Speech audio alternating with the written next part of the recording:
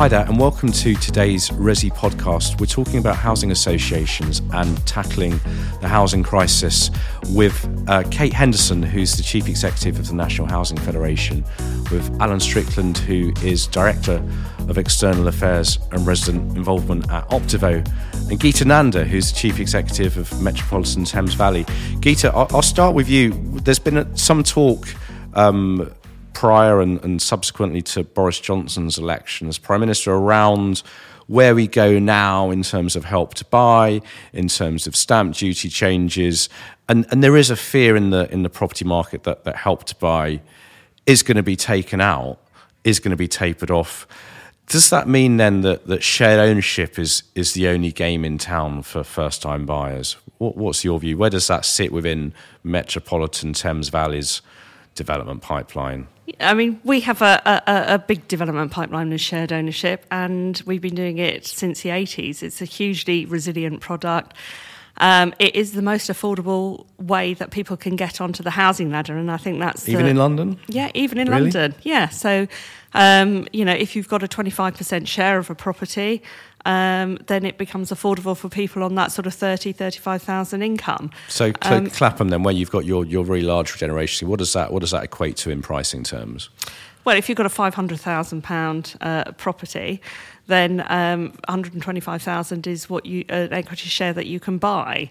And all in all, you've got people who are on about 35,000, and you put that together as a couple, and people can afford to buy there, even at lower levels as well. So it is affordable. It's the only way a lot of people can live in London. And grant-wise, what does that mean? So in terms of the cost to the taxpayer, the ask to the Treasury, what's the link there? How do we get from grant funding to shared ownership? What's the equation?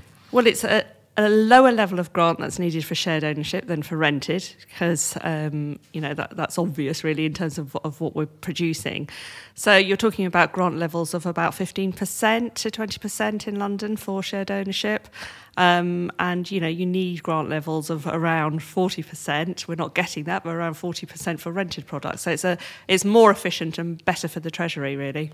And Kate Henderson, in terms of the sector's position on this, you've recently launched a campaign on shared ownership, and you think that could actually be quite a good solution for the current government to take forward to voters. Yeah, absolutely. So we have a new administration. We have a Prime Minister that in his very first sort of few days was talking about a generation of homeowners, yet we know lots of people can't access the private market and become homeowners without some form of subsidy. Shared ownership is a brilliant way of getting people onto the housing ladder. I've been a shared owner myself in London, going from having moved every 6 to 9 months in the private rented sector to having my own place. I had a 25% share that I had a mortgage on, and I paid 75% share back to the Housing Association. Our campaign is around trying to really raise awareness in the profile of shared ownership across the country.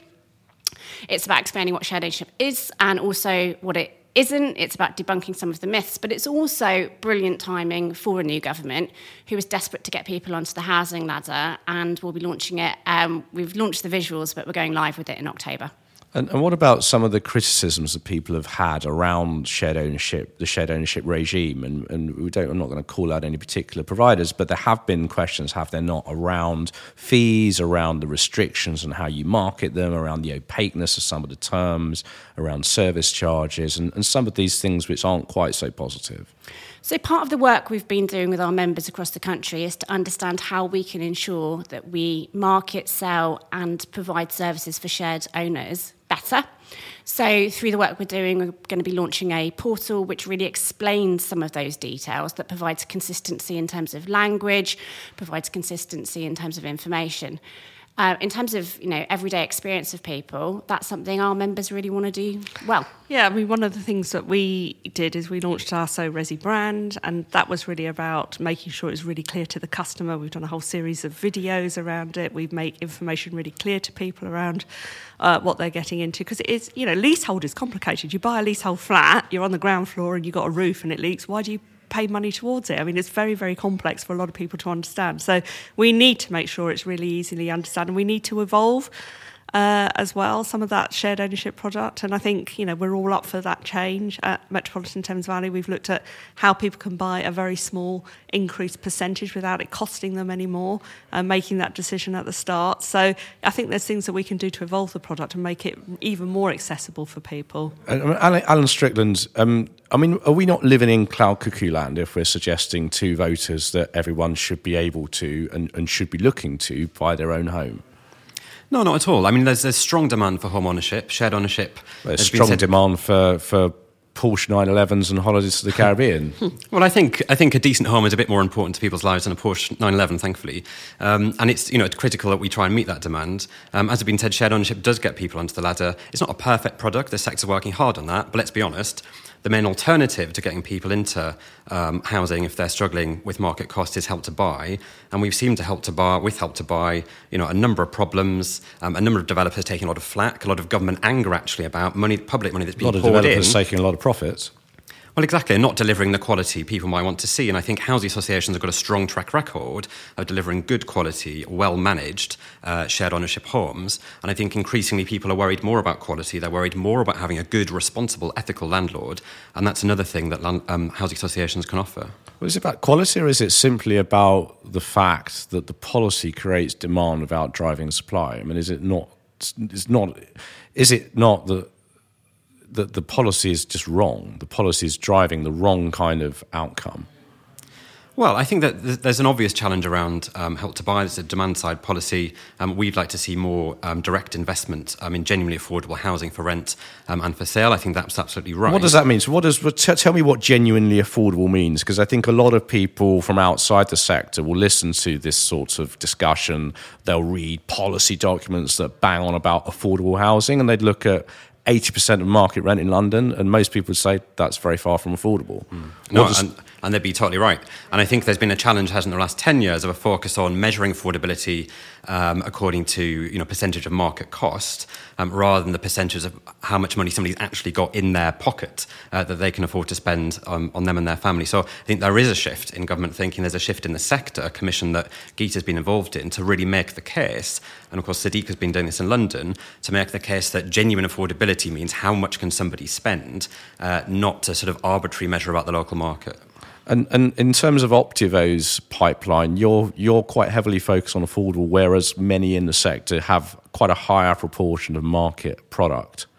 Is that correct? That's right. So about 90% of our pipeline is affordable for rent and for sale, and that will be 100% in the not too distant future. Now, that's partly because of market risks in the system, because of the challenge of Brexit and other issues, and it's partly because we merged 2 years ago, so we're a fairly new organisation, and there was a clear commitment from the board that one of the reasons for merging was to free up cash to plough into building genuinely affordable housing. And Kate Henderson, that's what it comes down to, isn't it? Really, we can talk about demand, supply side measures, but actually, what we're talking about is the tin being rattled and you guys needing lots of cash.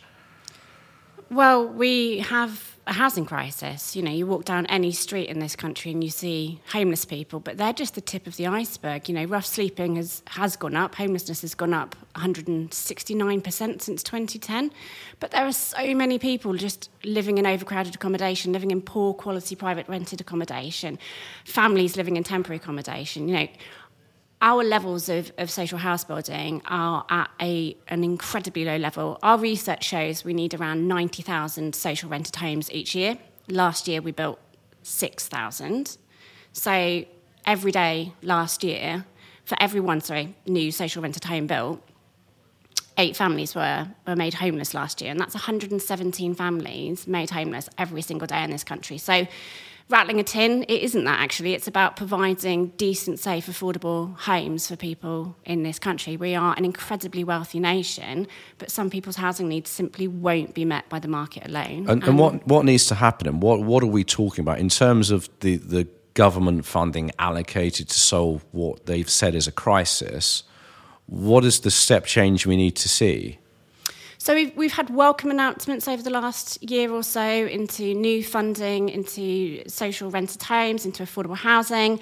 We have strategic partnerships with Homes England, which are really about accelerating delivery of affordable homes. But what we need is a long-term investment package from government. We were asking for 12.8 billion a year It's a lot of money, but it means we could deliver 145,000 affordable homes each year, which we know we need over the next decade. But it's not a lot if you're spending £2.5 billion just on doing Brexit planning. Well, and we spend £22.5 billion a year on the housing benefit bill. A lot of the money from the housing benefit bill goes into the private rented sector. And actually, if we had people in social rents, that bill would come down massively over the long term. But it's a long-term investment plan we need. But ultimately, you'll have an asset underneath that again, has an intrinsic book value to it, doesn't it? Not only does it have an intrinsic book value, you're providing homes that actually meet people's needs. So you're ensuring a family with kids actually has a home that has enough bedroom space. There's somewhere for kids to do their homework, that they can stay in that community and go to that local school, that you have stability of your address so you're able to get a job. Housing associations aren't just landlords. We do so much else. We link you up with other services. We ensure you get access to the welfare you're entitled to. But we also support people into work. We support people with their physical health, their mental health. We enable people to live well, independently longer. We adapt their homes. It isn't just a proposition of investing in grant. It's about investing in people and communities in place. And I think Geeta Nanda, I mean, Kate makes a good point, but I mean, to some degree, this is your own fault, isn't it? Because all you do is talk about building housing. Well, no, we talk about all the other things we do. There is a lot of interest in the number of homes that we can build, but we often do talk about the other things that we do. And I think that point around, we've grown because we have assets and we can borrow against those assets and we can build more homes. And with shared ownership, we can recycle the grant that's been put in. So it's a really efficient long-term way of ensuring that any benefit that is ploughed back into providing more homes for the future. So, providing a home gives all those benefits to that person. If you've got a good home, you build your life, you have that stability, you can do things. And, we do talk about that all the time. A lot of people want to talk to us about the figures. We're very happy to talk about the other things that which we do. I mean, Alan Strickland, is there not an issue in terms of how these things are measured? Because we have a disconnect, do we not, between politician X standing on someone's doorstep saying they will solve all of the world's ills and the Treasury then sit there and go, sorry, guys, money's not there. And Kate, Geeta make very good points. I mean, I don't have kids, but I mean, when your kids were growing up at home doing their homework, again, there is a social and a moral and a financial value to them being able to do that, is there not? That's right. And when you talk to teachers, when you talk to the local schools, they have huge amounts of kids that are moving from school to school to school, coming in for short periods of time because they don't have that stability of home. How impossible is it for those kids to make friends? How impossible is it for them to really, get the do well at school and then get the qualifications that are sort of needed? So do we, Alan Stratton, do we need to value this stuff differently? If what Geeta is saying is correct, which I mean, you probably agree, let's be honest, there's not going to be a hell of a lot of disagreement here, other maybe than for me. But I don't personally disagree at all. But I think the point is that the question is the system by which we determine value fit for purpose? If we're only judging stuff on the numbers game of how much have you developed and these slightly disconnected theories of what is affordable or not, should we actually be pressing reset and thinking, actually, guys, it's about quality of life? Yeah, I think that's totally right. So Hyde Housing Association earlier this year tried to quantify what's the actual social value of our properties. And they did some work with some great external people that came up with a figure of just under £17,000 a year. That doesn't include the sort of construction benefits and jobs benefits. But that's benefits in terms of reduced slips and falls and A&E admissions, safer new blocks where crime is lower, savings to the local authority about getting people off temporary accommodation waiting lists. As Kate mentioned earlier, getting the benefit bill down because actually people have finally got a proper affordable home where the benefit money isn't being poured into the pockets of a dodgy landlord. So when you add all of this up, it comes to about 17 grand a year for every single property they've got. So there are attempts to quantify this stuff. But I think you're totally right. There's also, I think, a more intuitive conversation needed, which is, challenge in government can be, unless you can absolutely nail down that this intervention in this period of time will absolutely lead to that output which will save the government money, Treasury can be quite sceptical of whether that's really a saving. Is it really a cashable saving? Can you really say that your intervention is the one that made the difference? But as you said, intuitively we know that living in a cramped, damp flat that's riddled with drug dealing and crime, that's not properly looked after, that's managed by an appalling sort of absentee private landlord, that's not good for people's lives, that's not good for people's kids, that drives up cost, and it drives up sort of fear and misery. So the more people can live in a settled, properly managed, affordable home, it's good for them, everybody deserves that, but it is ultimately good for the taxpayer. And government does need to be better at recognising that longer term benefit and thinking outside of political cycles about that. There's 2 points there, isn't there? The political cycle is absolutely key, is that because what you're talking about in terms of creating a platform for what we're talking essentially is social infrastructure investment, that doesn't happen in anything less than a 10-year cycle. But political cycles, as we've seen, I mean, we're up to God knows how many housing secretaries, ministers, 20-something now. I lose count. I'm sure Alan will probably have the number up his sleeve somewhere. But, so there's a degree of just absolute disconnect, Kate Henderson, between the long-term need that you're talking about and the short-term political cycle, which is get myself re-elected every few years. So do we not then just need to take politics out of it and recognise that there is a housing emergency and have some kind of cross-party approach to this that strips out any of just any of the politics? Wouldn't that be great? Yeah. I mean, that is what we need. Yeah. We need to, acknowledge that access to a home, a safe, secure, affordable home, is as important as your access to education in this country, as access to the healthcare system we have in this country. And there should be cross-party support for it. It shouldn't be something that is bandied about around every single election that we have. It should be a national priority, and it should be a long-term priority. And we should be able to think about how we deliver the homes and manage the homes for people who need them over the longer term. I do think, despite the fluctuations and uncertainty in national politics, it does also make our relationships with our local authority partners even more crucial. We are working in partnership with councils right across the country and other delivery partners, private sector, public sector, third sector, to ensure people have access to support and services, but also that we deliver. And those relationships need to withstand electoral cycles too. And partnerships, Geetananda, are an interesting avenue for you as an organisation that recently merged. You brought together two large and quite different organisations in Thames Valley and Metropolitan. How are you looking to build a greater array of partnerships? And how, again, when people, I suppose, in terms of Property Week readers who perhaps are less familiar with the affordable housing sector than other for-profit areas, what is the potential for outside partners to work with Metropolitan Thames Valley? What can that look like? Well, I think we're very keen on joint ventures and relationships with other partners, because what does that mean? Doing what? Well, for example, one of the things that we've done is with Galliford Try, which was GLA land in Silvertown. We're building just under 1,000 homes. We're building a hotel for 110 bed spaces, commercial units, and that partnership has got Galliford Try, it's got the GLA in terms of the land release, it's got FISI, which is a subsidiary within Metropolitan Thames Valley with investment from the Abu Dhabi Investment Authority. It's got, that subsidy in it. It's got affordable housing, and it's got market sale. And for me, that's a great way. It's going to be completed in 2021. It's a great way to build 1,000 homes in a kind of key regeneration area where the partnerships come together. They bring money, they bring land, they bring different levels of expertise, and at the end of the day, you have a really good mixed tenure schemes, and that's one example. So I think taking that example, look at the money, look at who can deliver what, look at the skills that there are within the organisation, and presumably you've got need. quite a big. You've got quite a big land pipeline that you can access and bring forward. Is there opportunity for people to come to you with money, with ideas, and with other potential? Yeah, we've got at Clapham Park, we've got planning permission for 2,500 homes. We've got another regeneration scheme which we're looking at, and which we've got planning approval for in Barnet.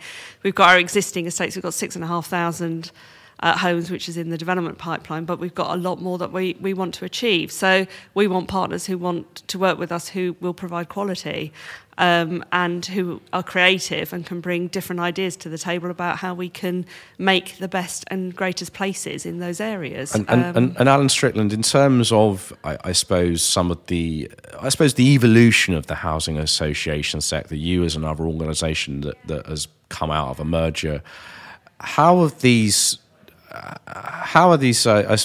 events changing the face of the sector? You know, you're merging presumably to drive efficiencies, presumably to drive a better level of service for your residents. Is that happening? Are you now as a sector being more outward facing?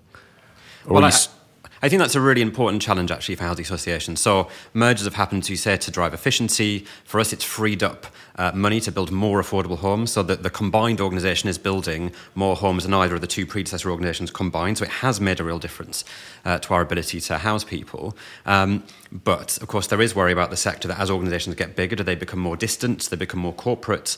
Do they lose touch with communities? Now, we're determined that won't happen. We invest very heavily in resident involvement, resident engagement. We have staff going out all the time to help build communities in new estates, but also to keep testing with the residents. Well, how are we doing? What do you think? Have we got the right approach? Have we got the right strategy? What are you improving? What's that telling you?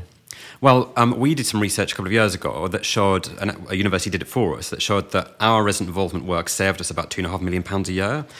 Because you had residents saying, actually, you're delivering this service, we only need this, this and this. Actually, that contractor, they're not very efficient, I'd get rid of them if I were you. So actually, by tapping into residents' day-to-day experiences of what's actually happening on the ground, you can really drive efficiency while at the same time giving residents a fantastic sense of ownership over the place they live. And Kate Henderson, just to move it on, so in terms of the new administration, let's maybe try and boil down a few of your key asks and think about what's important to you as a sector.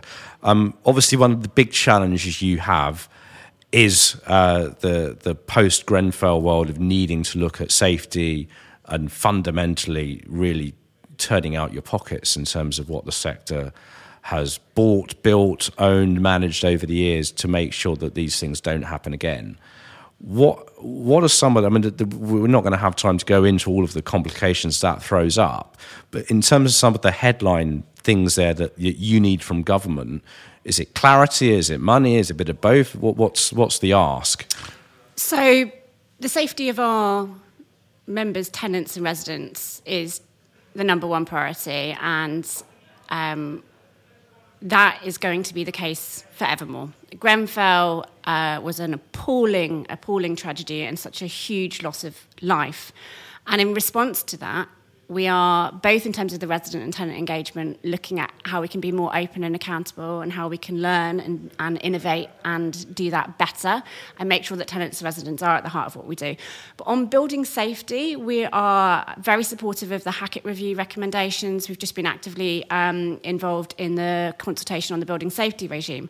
But in terms of what we want from government, I think we want three things. We want government to help coordinate.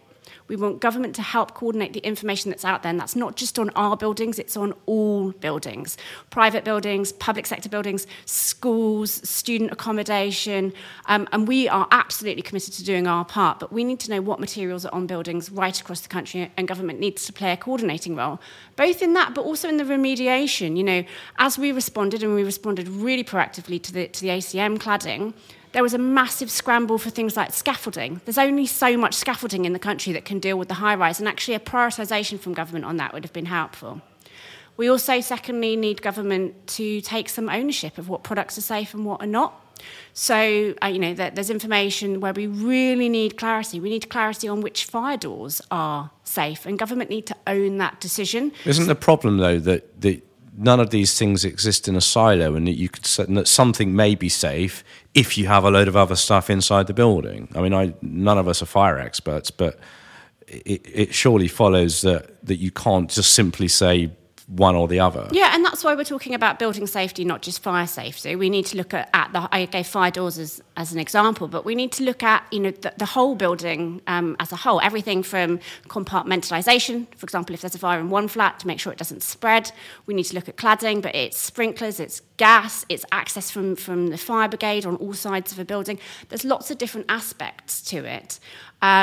But what we need is government to set out the regime, but we do need clarity from government on which products are safe for us to make sure we're making the right decisions. And they've done that in the past, and we're asking them to do it again in the future. And then thirdly, where buildings are going wrong, where we know there are things like ACM cladding or other materials, and these were put on in absolute good faith because they met with the previous building safety standard, that they were signed off by the local authority and they had assurance and guaranteed. We're asking for government to cover some of that cost of remediation because actually, these costs are, and they have done that with the ACM cladding. They made 400 million available to the social housing sector for us and councils, and that was massively welcome.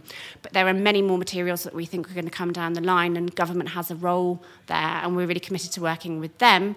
But it is really important, not just for residents of housing association properties, but for everybody who is in a high-rise building, for work, for home, for leisure, to be safe. We're not going to wait to make sure our buildings are safe. We're doing that now. We will get on with the work now.